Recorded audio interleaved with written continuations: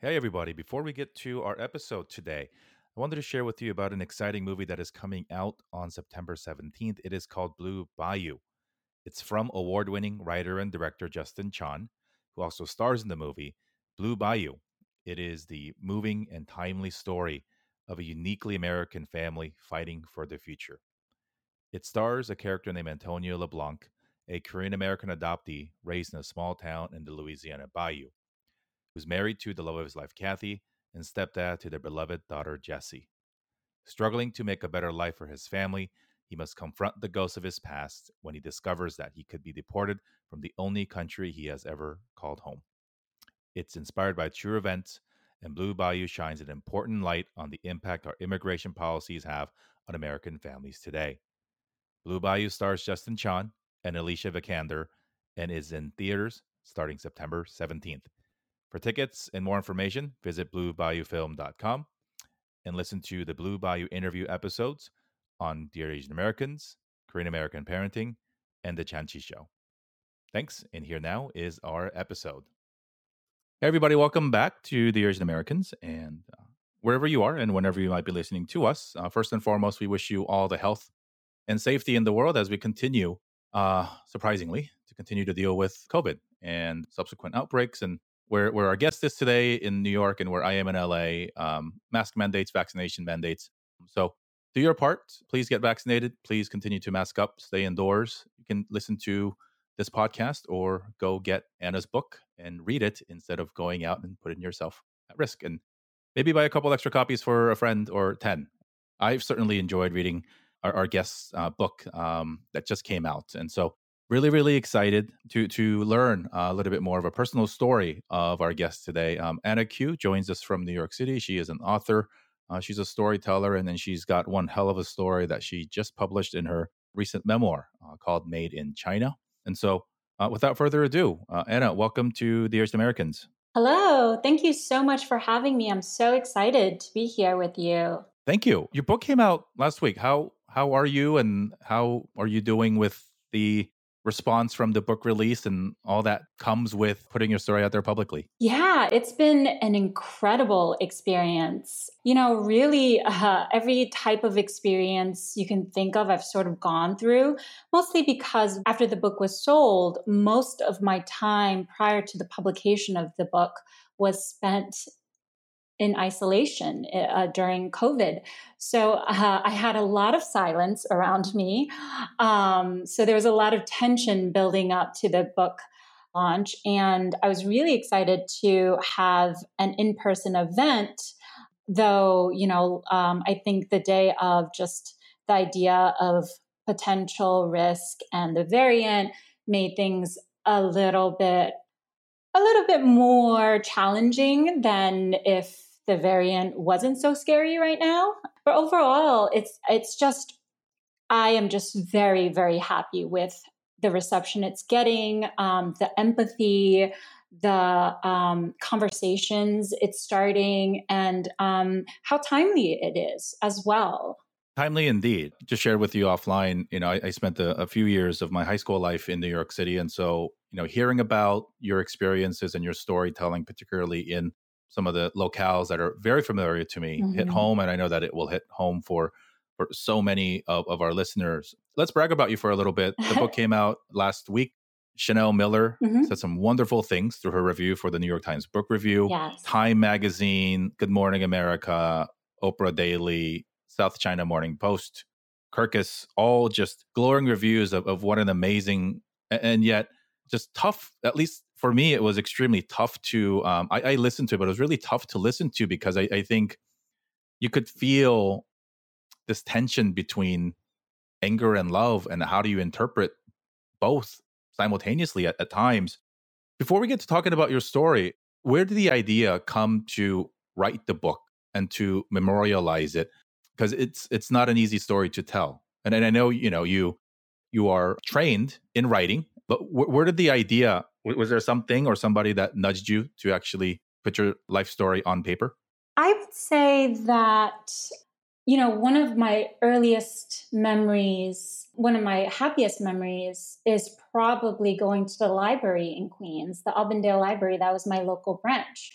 And reading was such a wonderful escape for me. And, I think while going through so many difficult challenges in my childhood, I really needed that escapism. And I found it in books and in stories. And so I've always loved the medium of storytelling. I like TV as well. So it's not just books. But the book came about, I started the book in 2010, I want to say, as I was getting ready to enter into my grad school days at Sarah Lawrence. And, I've always wanted to write. I've always wanted to write this memoir, and it was more about what part, what angle, how to tell it, if I had enough distance to tell it. I've lived what I think stereotypically is on paper, a good immigrant story, or the model minority myth, right? But I think in so many other ways, my life was super secretive and super, I lived a very silenced life, both from the perspective of my family, but also this perspective of being a Chinese immigrant growing up in Queens, and sort of the understanding of the adults around me and the community I was surrounded with. So the pressures of those two combined, I think, forced me to bury a lot of my childhood in a way that I've never been okay with, but have always felt. And so writing for me at a very early age was just being able to have a voice. And the first time everything was written down on paper was the first time, in a lot of ways, I allowed myself to exist in a way that was true to who I was. And what I mean by that is, I spent almost 10 years writing the book, and I would say the third person to read it was my agent, which means I kept this book so close to my heart.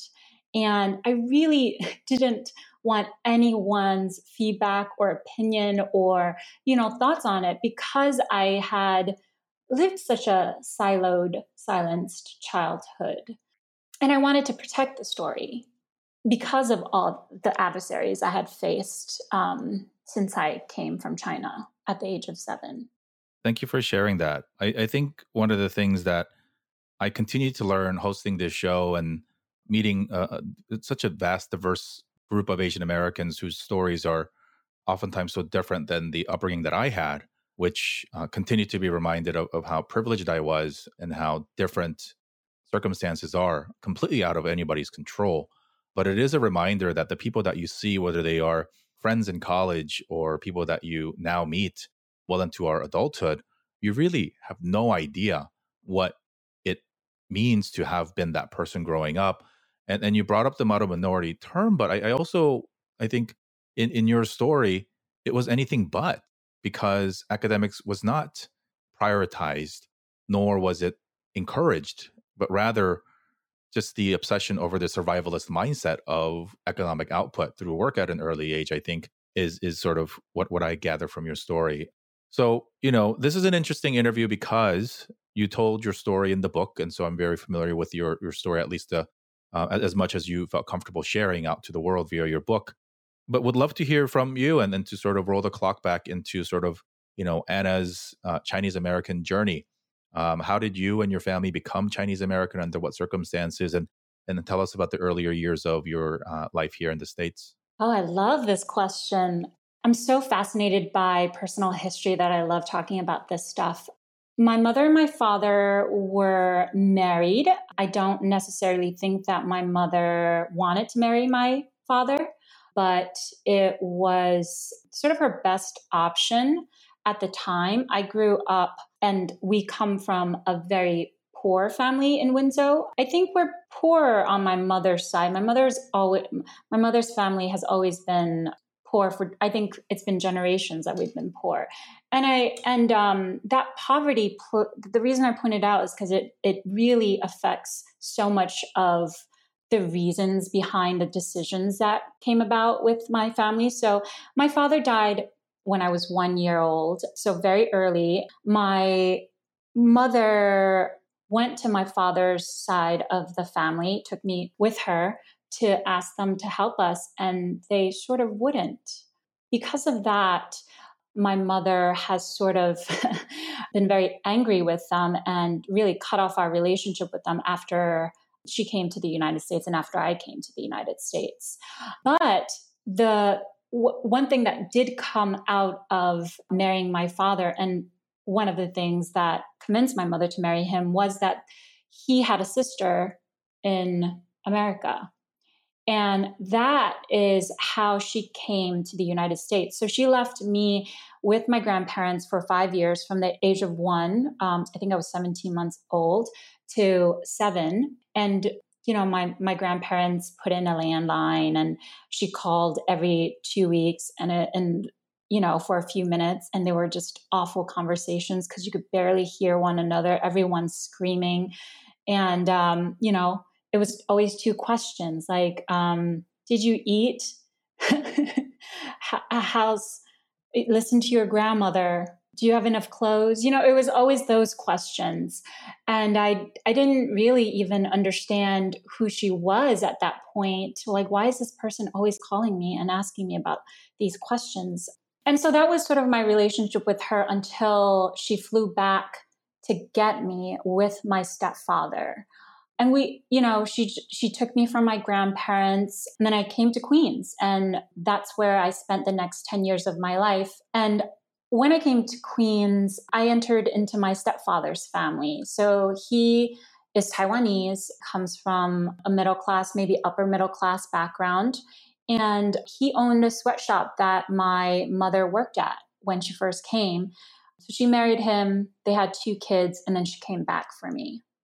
And, that was her achieving the American dream in a lot of ways. And, I was told a lot about what to be grateful for growing up in Queens. Being in a really protected situation, and on one hand, because my mother had married into a middle-class family. We were living, in Whitestone in a house with, 4 bedrooms, which was such a contrast to every other member of my mother's family. So her immediate siblings, she's the youngest of 5. And, she was the only one that came here legally.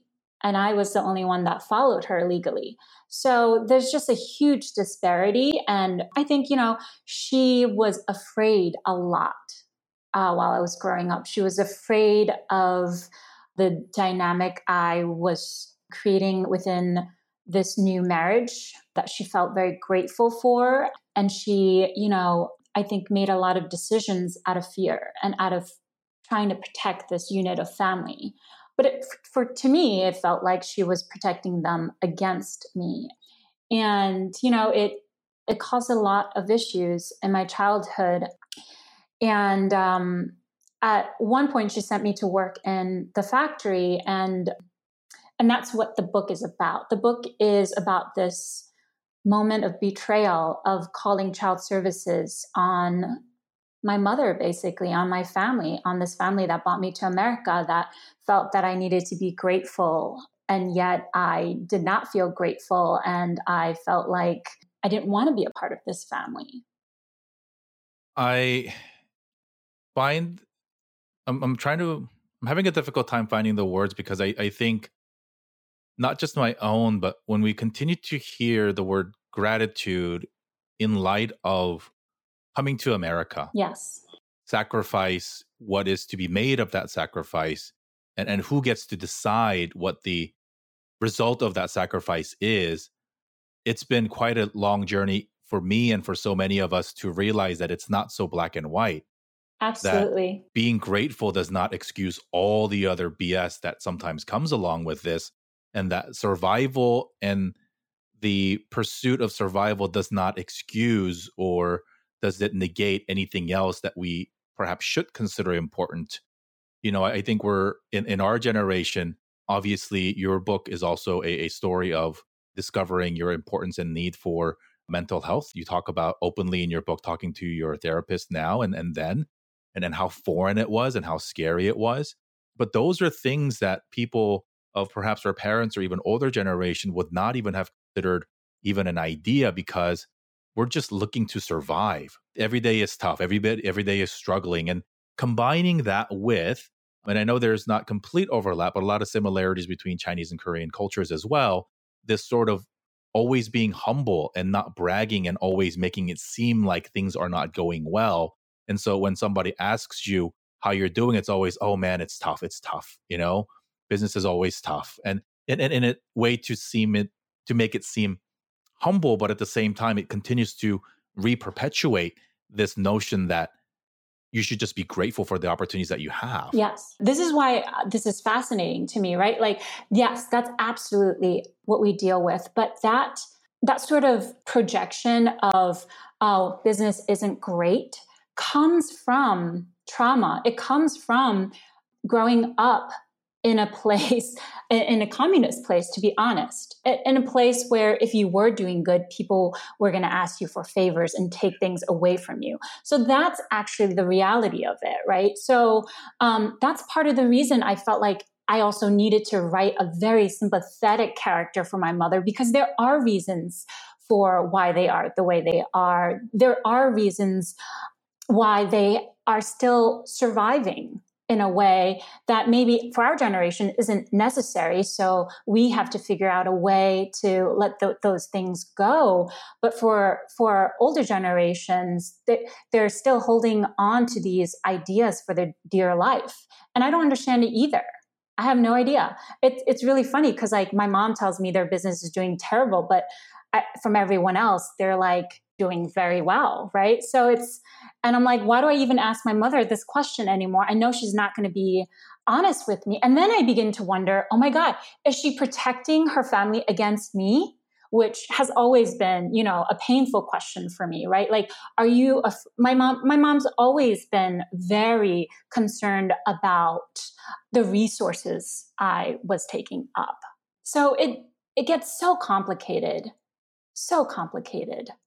I don't think it's hard at all for anybody reading the book to instantly get behind you and go through the roller coasters of emotions of anger, sadness, and frustration. Because I think a part of that is also this sort of the justification of things that happen in your life where I don't want to use the word manipulation, but a little bit of that perhaps into getting you to believe that terrible things were justified. And so you said you've spent the first 10 years of your life in Queens. Tell us about the circumstances that led to you spending a summer back in China, and how an odd, a series of circumstances actually forced your mom's hand and brought you back, which if that didn't happen, then none of this, we don't have this conversation, and there is no book, and who knows where you'd be. Yeah, and that the irony of writing the second half of the book was not lost on me. So I felt like that had to be in the book, and I struggled with putting that section in the book. So I mean, I think the sweatshop was such a pivotal moment, and it was a clear moment to see exactly what I was trying to get at with this book. But ultimately, the difficulties of my childhood was there way before I was sent to the sweatshop in Queens.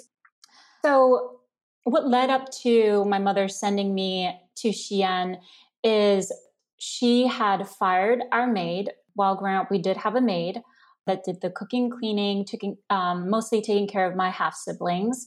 And so after she fired the maid, which was quite often, because my mother was not an easy boss, she basically gave all of those jobs and chores to me. And I was not very happy. She thought I should be grateful, right, to be able to give back to this family, basically. And it just took over my life. It took over my life in the sense that as soon as I got out of school, I had to go pick my siblings up. I had to feed them. I had to make sure they played piano. I had to make sure they got snacks and did their homework. I had to make sure, a long list of chores was done. And by the time my mother came home and she had to do the cooking and I had to help her prepare, then I had to, clean up all the dishes, clean up the table, wipe the floor on my hands and knees. And my mother's a little OCD. And just by the time I was done with all of the chores, it was bedtime. It was 10 o'clock. And I didn't have time to do homework. And I try to make that clear with my mother, but she really didn't care. She didn't care because she thought it was an excuse. She didn't care because she never really thought education was very important, maybe. But I also understood that education for me and for my siblings were very different. The expectations were very different. And, that really hurt me. That really hurt me because I had spent so many years trying to assimilate. I spent so many years not understanding the world around me, not understanding the homework assigned to me. And finally, I did. And so I wanted to do homework. I wanted to do well in school. So I decided to go downstairs and do my homework after bedtime, which was 10. So around 10:30, I snuck downstairs and started doing I don't know, it was my Spanish homework. And, most classes I could get away with not doing the assignment, but learning a second language like Spanish was difficult. That and social studies, which, had to do with a lot of history.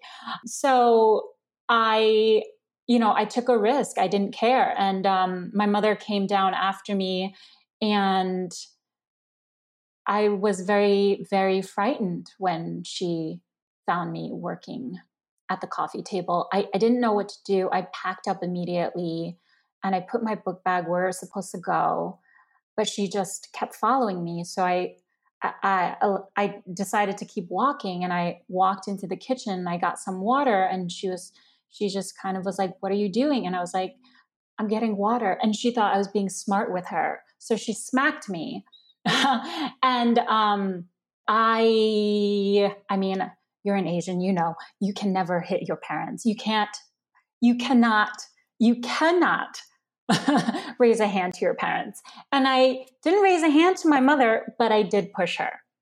And when I pushed her, she was like, oh, you've grown balls. So she slaps me harder and again.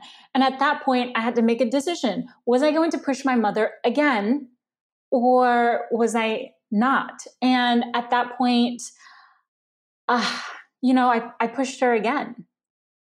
And then 2 days later, she sent me to China. She sent me to Xi'an, which I had never been to. And she sent me to live with this elderly couple. And it was the parents of someone that worked in her sweatshop.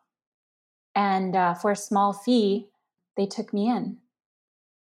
And that was my punishment. And so I was sent there. I was pulled out of school in May.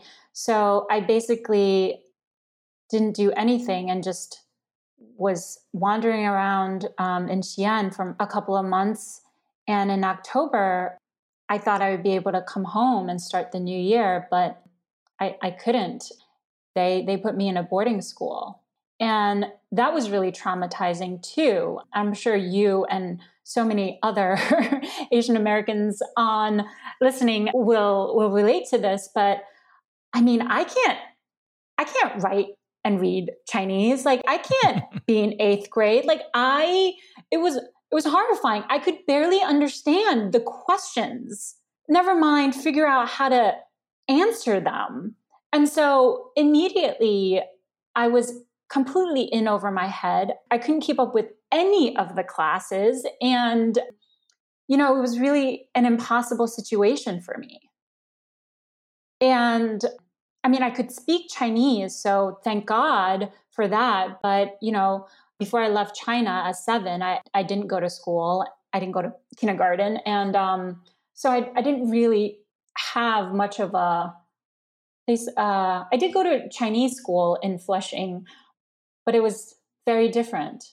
It was Sunday school for a couple of years, and it was actually in traditional Chinese. And suddenly, I was faced with a lot of simplified Chinese, and then just thrown into this very, very competitive middle school where it wasn't a guarantee that these kids were going to go to high school. They had to test in. So it was really competitive as well.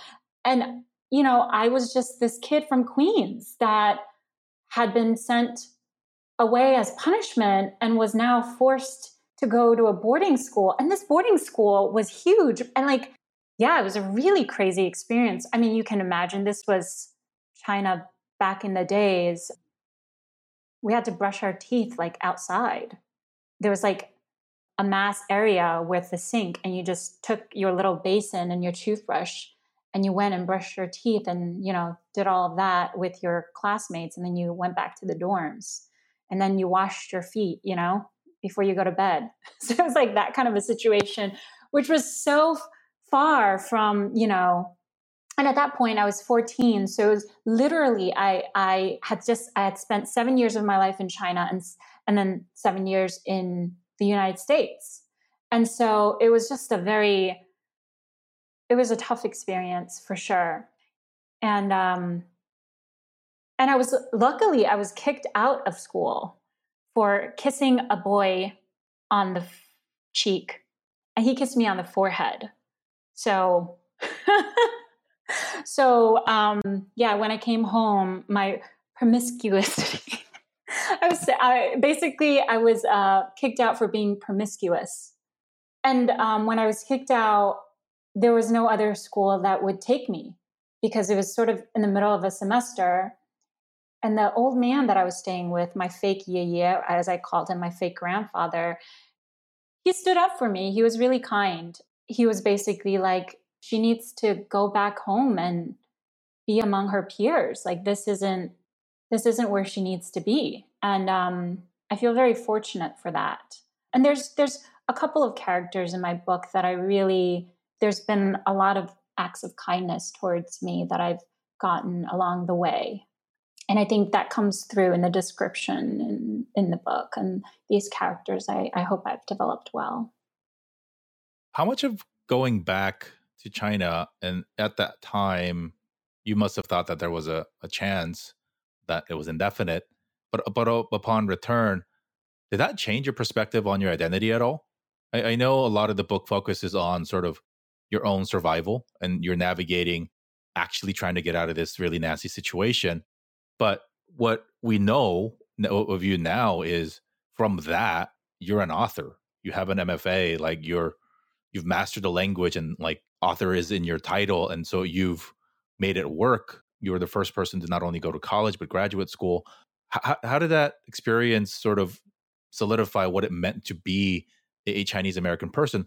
And I'll also remind the audience too, you spent that summer, or ended up being a summer, in Xi'an, which is a completely different part of China than where you grew up or where you call home. And it's in the middle of nowhere, really.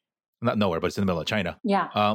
Did that change sort of your identity? I mean, New York City, especially Flushing in Whitestone, where you grew up, it's one of the most Asian places in America. How did sort of the identity piece come about for you in terms of your identity development? That's a really great question. I grew up in a very traditional household. And this is something that I think is worth pointing out too, Jerry. It's that, when our parents leave their respective countries and come here, they sort of exist in silo, right? Because they're no longer raising a kid among their peers in the country that they grew up in. And yet they're not really on trend with all of the parenting and rules in their new country. So sort of you and I, we grow up in this very unique environment, right? It's almost dated to them as well, because it's this weird space of how they think they should be parents. And there is no support for them in that way as well. And so I think that also factors in so much of our identity as immigrants, as first generation as second generation. And it's a very unique identity because one thing I can tell you is like I have been back to China. Well, I was back to China in that period. And then I went back in 2018. And we have such a unique existence. There's not really any other experience like it, right? And maybe at some point it was parallel, but now it's not. We are our own unique experience, Yeah. which I find really fascinating. So I do think that being forced back to China and growing up right around Flushing, that has, in a lot of ways, been a huge part of my identity. Also, because my mother really kept me away from my extended family. And so, what I got from Flushing and growing up in New York is my Chinese American experience, also. And when I was in China, it's a completely different experience. There's part of me that feels like I belong as well, but once I open my mouth, it's a completely different experience. Suddenly, you're like, oh, I barely sound intelligent. I'm maybe 7 years old when I talk. And, your brain just doesn't work as fast. And you're like, I can't find the words to half of these things I want to say. And so it's a tough experience, I think, in reconciling with both the feeling and the actuality of being back there as an adult, right? And what China was to me at that age is so different from what China is to me now. And we can't go back. And so, sure, there's parts of, the nostalgia in this book is about going back because my life in America was not so kind to me. So I think there is a romanticized idea of what growing up in China was like with my grandparents in this book. But I don't think that that's untrue. I think that is true. I think my family, especially, sacrificed a lot to survive. And I'm very fortunate in that I can turn around and look at all of that sacrifice. There are people who just don't want to talk about the terrible things that have happened in our family and really just want to look forward. And all they do is promise this future, right? This bright future. And that's how they've survived. And now, and it's our generation's job to be like, no, this is the future. Yeah. So I have, even within my Chinese American identity, there's so much that I love about being Chinese American, that I love about my culture. And even though there was a lot of abuse in my family, I think I understand my family very well. So it's really hard to write this story because all of it's true. There's not really a part that's not true. I think what you've done through writing this book and doing things like sharing your story with me now is given a countless number of people permission to dig up some stuff from their past, to reevaluate what that actually meant. I think, you mentioned something that's critically important because as I was reading your book, and I'm sure other people too, there's just this sense of anger towards your mom, right? And there were moments where you would justify some of the things that she would do or just eat it basically. And I'm like, why would you do that? And I think we always have to also constantly remind ourselves of the crap that they were born into, the things that they experienced. We talk about mental health now, but like our parents haven't dealt with that in any other way rather than to suppress it and to replace it with more work, money, the right purse or the right address or whatever it is. And so it's this really impossible task of, I think, coming to terms with admitting that some of the things that we were subject to was not proper. But at the same time, you or I at this point, Anna, would not be able to pack up our bags, go to a brand new country, be poor, and do half the things that our parents collectively in that generation did, and then have that next generation go get master's degrees and write books, right? Like that doesn't work. Timing obviously has a lot to do with it, but just, it's hard. And so I think in writing this book, and you've process or publishing takes a while, right? So So from long. the time you wrote the pitch, the editing process, all that, and now that it's out there, and the time that you've had to let the story even marinate in your own mind and heart, have some of those feelings changed towards certain characters in that book? Not just your mother, but the other people who played a role in your childhood. Is it more anger, more empathy? Has that changed at all? Obviously, sitting through COVID has gotten us thinking about a whole lot of different things that we Yes. otherwise would not have. Where are you with that now? I do have to say this book has given me a lot of closure. I think it's closure I've been seeking for a long time. You know, I don't really have anyone in my family that I can really talk to about this, right? And so part of writing this book has been this conversation I've had with myself for the last 10 years. And while there is anger in the book, what I was trying to do and why it took 10 years is really to move past the anger and talk about what type of healing it is and how do we move on from that and, what we can salvage.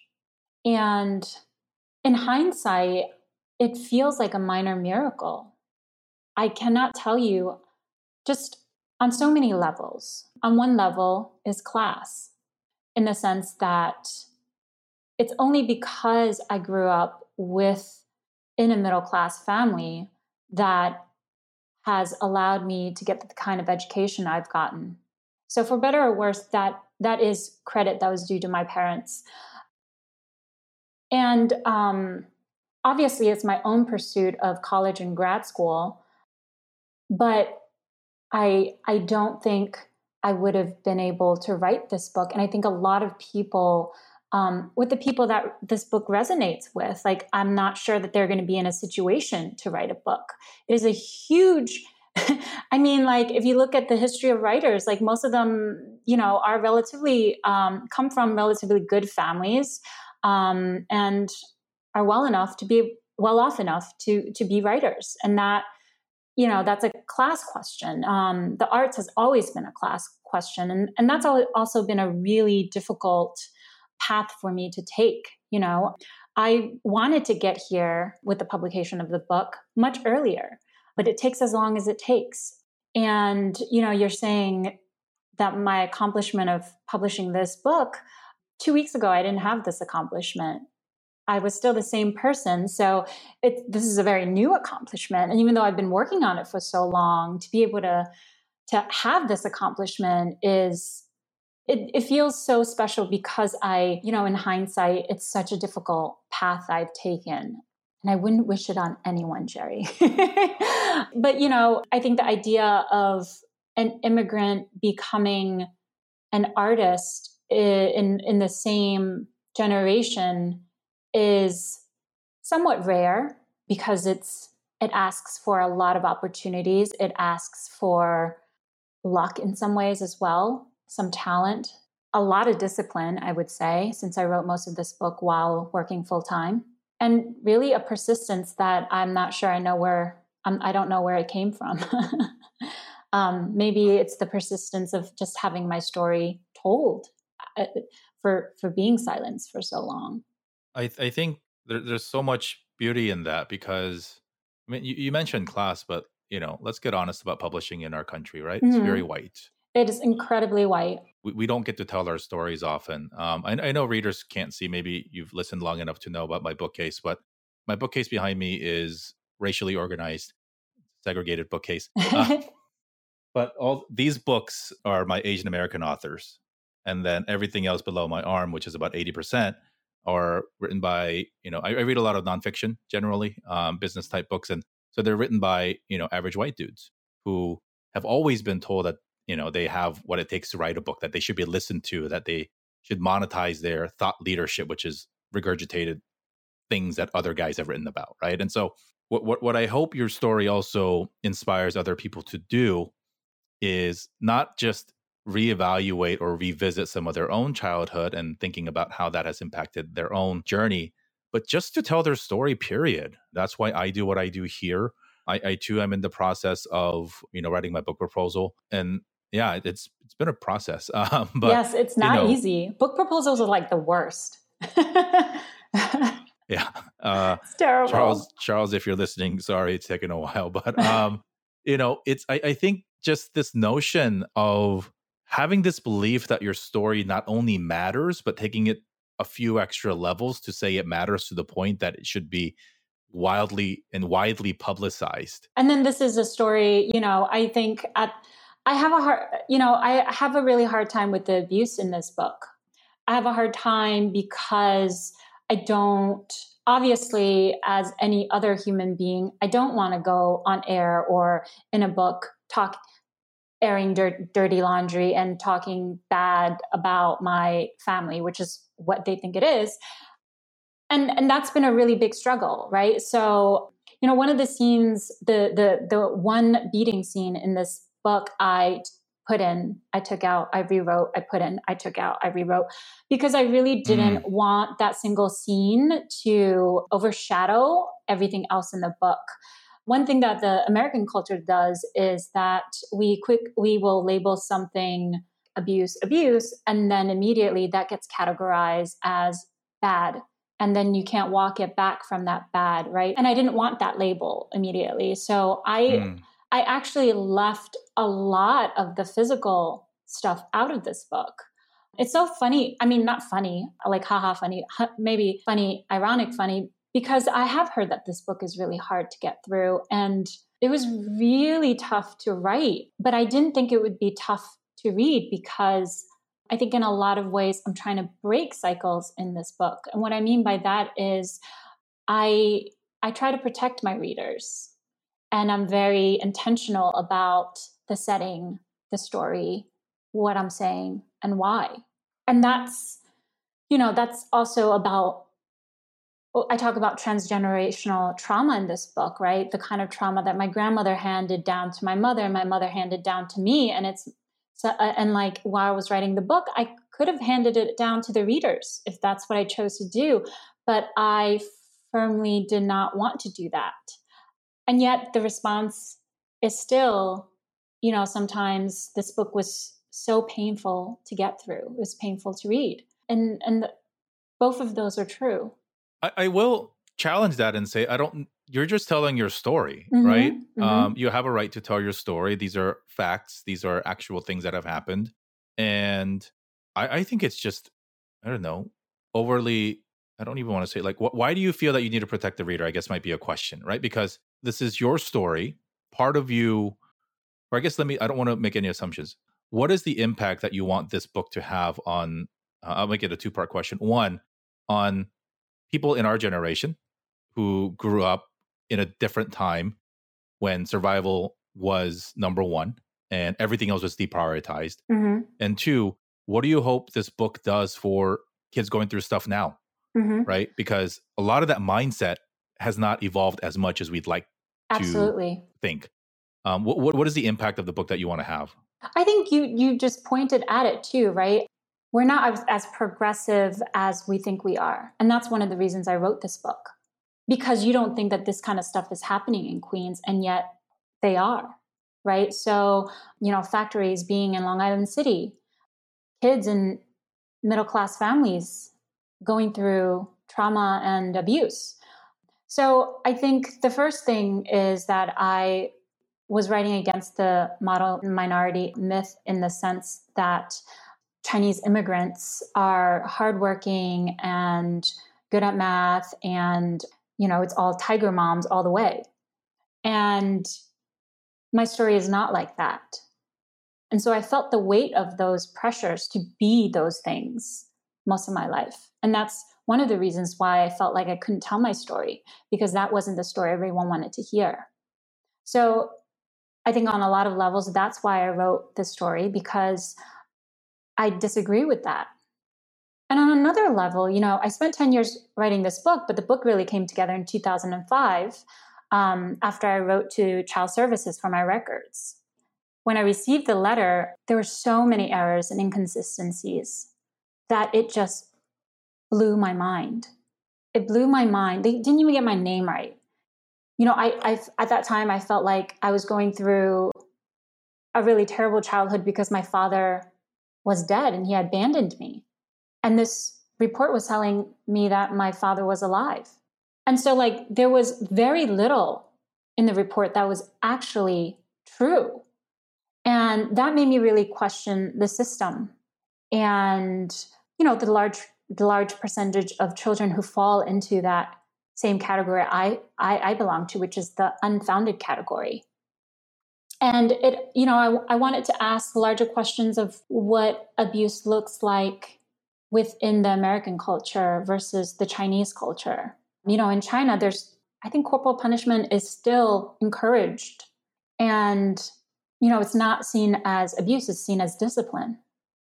So I also wanted to shine a light on culture, on the different ways culture sees situations and how we can't get out of it too. We're kind of stuck to that. I mean, as children, we're so vulnerable.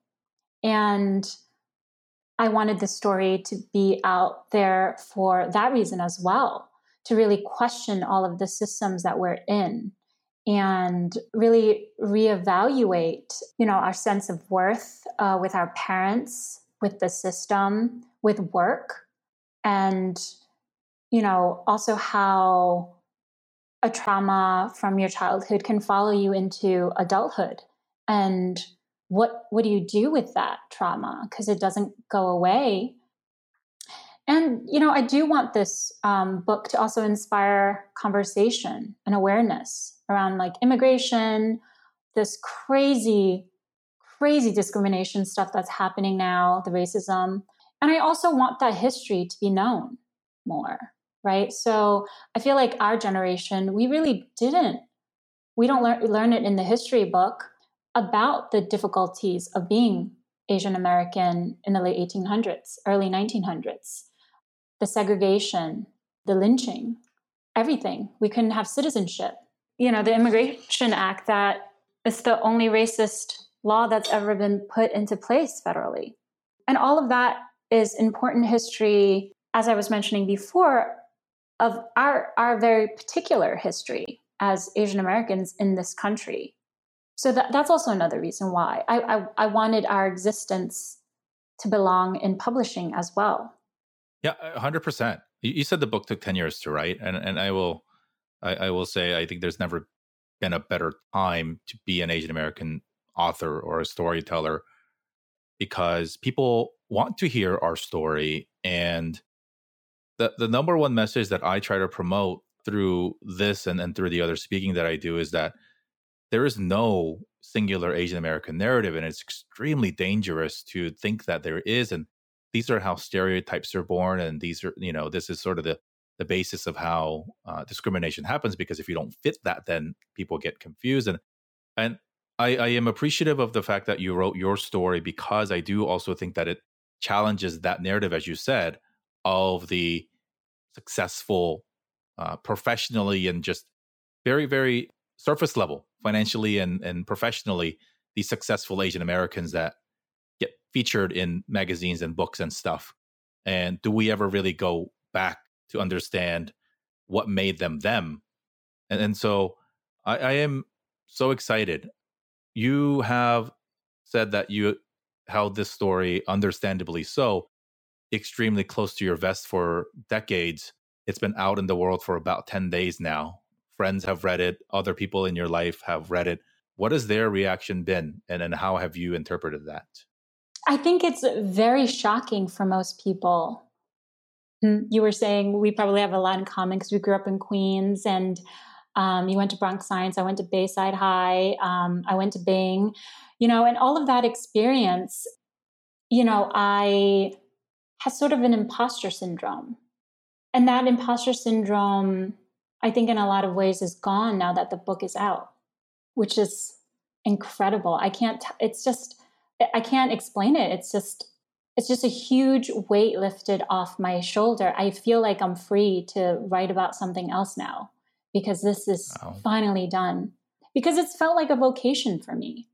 It's felt like a vocation. And even if I didn't want to do it, I showed up every day. And as difficult as it was to hear it and read it, Jerry, it was so, so hard to write. It was really hard to write. And, it took a lot of space and contemplating and compassion, I think, to get the book to where it is today.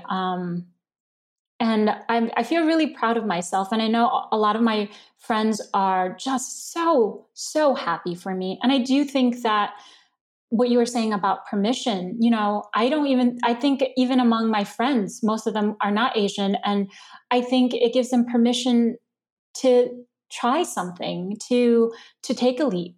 And that makes me so happy that I can do that, this book can do that. So it's not just my achievement, but an achievement for everybody around me. And, I think community, as you've probably gleaned from the book, is so very important to me. And I'm just soaking it up, soaking it up. I love it. I know it's just been 10 days, but I think stories like yours are extremely timeless. And I for one, would love to have everybody who's listening to this interview check out the book. Yes, please. It is. This is actually how authors pay their bills, but obviously it's important for Anna for professional reasons. But this story is an American story. This is a story that so many people, I guarantee you, in your life have lived a version of, and yet the overwhelming majority, 99.999% of the people, will never vocalize. And so for me, this is inspiring from the perspective that it allows other people to feel that their story is also validated, even though they may not be this specific story. And so let's look back on this book, maybe at a 10 and like a 30 years post-publishing. Where do you want this book to have taken you in your storytelling and writing journey, and in the impact that it is going to have in our world? I think it's really paved the way in terms of what I want to write about in the future as well. I did some research for this book and spent a lot of time in the New York Public Library researching sweatshops and just our history in New York. And it's all based on these. It's not really written about, but there are, data trends and information that you can gather. It's not told in story form, and so that's what I want to do. I want to put them in story form so that the general public, like you and I, don't need to be 37 years old before they realize the kind of history we've had. Because it also and there's good reason. There's good reason we feel the way we do, and it's because that history has been silenced and that it's not spoken about. And that's both by Americans and by ourselves, Chinese people, Asian people, who don't speak up and, minimize their own everything, right? And that's not serving us in this culture. So we have to change it in some way. Yeah. And even if you are 37, 38, you're still early, I want to say. Because I think so. Tell that to my back.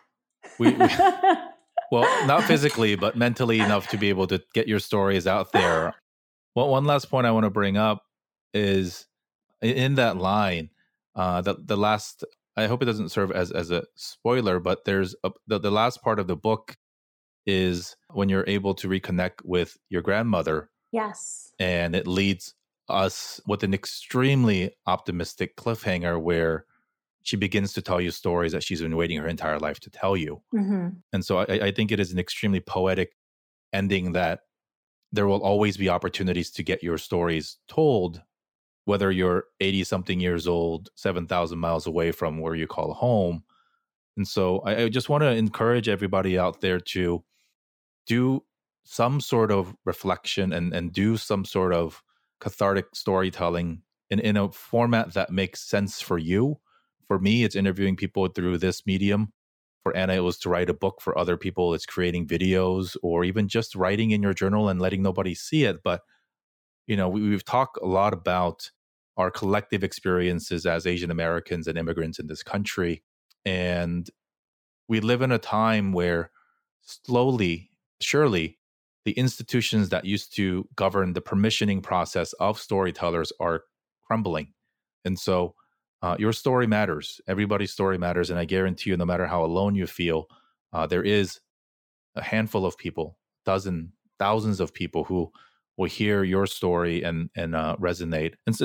And I'd love for you to help us close out the show. We close out the show in our typical fashion, which is through the Dear Asian Americans letter. And so it is a letter to our community from us. Any messages of reflection, hope, inspiration, or just anything you'd like to say, perhaps to a younger version of Anna or somebody else, wanting to tell the stories that they've experienced. And so anything goes. Please help us finish out the show by completing the letter, Dear Asian Americans. Dear Asian Americans, I hope that this book allows for and inspires conversations and awareness around larger issues of immigration, of discrimination, of racism. But most importantly, I think of compassion. I think compassion for ourselves, kindness to ourselves is something that, Asian Americans don't lean on enough. We're so hard on ourselves, so hard on the people around us. And I think it's time to change that. And I hope that the compassion in this book can help you be more open minded and compassionate to each other. That's beautiful. Anna, thank you so much, more than anything, for getting your story out there. I do want to give a quick shout out to Alicia, who sent me an email Yes. about your book. And I get a lot of pitches, unsolicited pitches in my inbox. She wrote one of the best. Really? Oh, she's yeah, amazing. I think sometimes, and rightfully so, because their jobs are pretty demanding, PR folks and other types of publicist related professions, they just throw stuff out there and see what sticks. But if somebody understands what the ethos of the show is and understands why a particular guest or a thing would be a right fit, then of course. So shout out to her. Thank you so much for writing the book. I can't imagine. Thank you so much for reading it. I can just tell from your face. I know people can't see your face, but I can tell how sincere you are and how genuine this conversation is. So thank you. And I hope the readers, buy the book. Yeah, and we've talked about libraries a lot. If you can't, go to the library. Absolutely. It's everywhere in libraries. So definitely borrow it, put it on hold. Libraries are so close to my heart. One of the first reviews was from Library Journal, and that I feel so nerdy, but I was like jumping up and down because that's where I did most of my reading. And to know that this book will be available, at the Flushing Library, at the Auburndale Library, at the Bayside Library is amazing to me. That is awesome. And if you're an educator, if you're in a position to be able to recommend or inspire people to read this book, please do. I think it's incredibly important, and I genuinely hope that as tough as it may have been for you to write it and for other people to read it, I hope that it begins to provide healing for so many out there. And ultimately, I hope that for some, that it has the power to create conversations, perhaps with people in your life with whom you may not be on speaking terms because of past experiences. And so, Anna, best of luck in everything.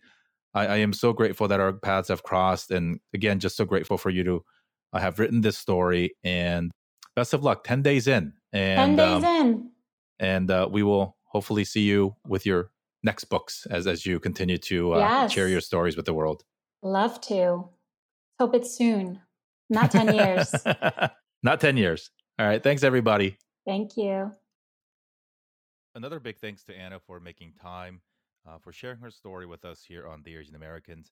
Made in China, out wherever you can buy books. And so I highly, highly encourage you to read it. It's an important story to tell. And it's a great month, September, as we are. Shang-Chi, just came out over the weekend. Blue Bayou, as you've heard, is coming out next week. And so let's help amplify all of our stories through books, through movies, through TV shows, through other independent projects, and including our podcast. And so I thank you so much for sticking around and listening all the way to the end. And let's do something fun. If you are listening to this, I would love to send you a copy of Made in China. And so, first person to email me at hello@jerrywan.com or hello@thearsamericans.com, I will send you a copy of the book. Continue to stay safe, continue to take care of each other, and I will see you. We're going to do a double episode this week, so I'll see you on Friday, or you'll listen to me on Friday. And so, continue to stay safe, healthy, and happy. This has been your host, Jerry Wan of The Asian Americans. See you later.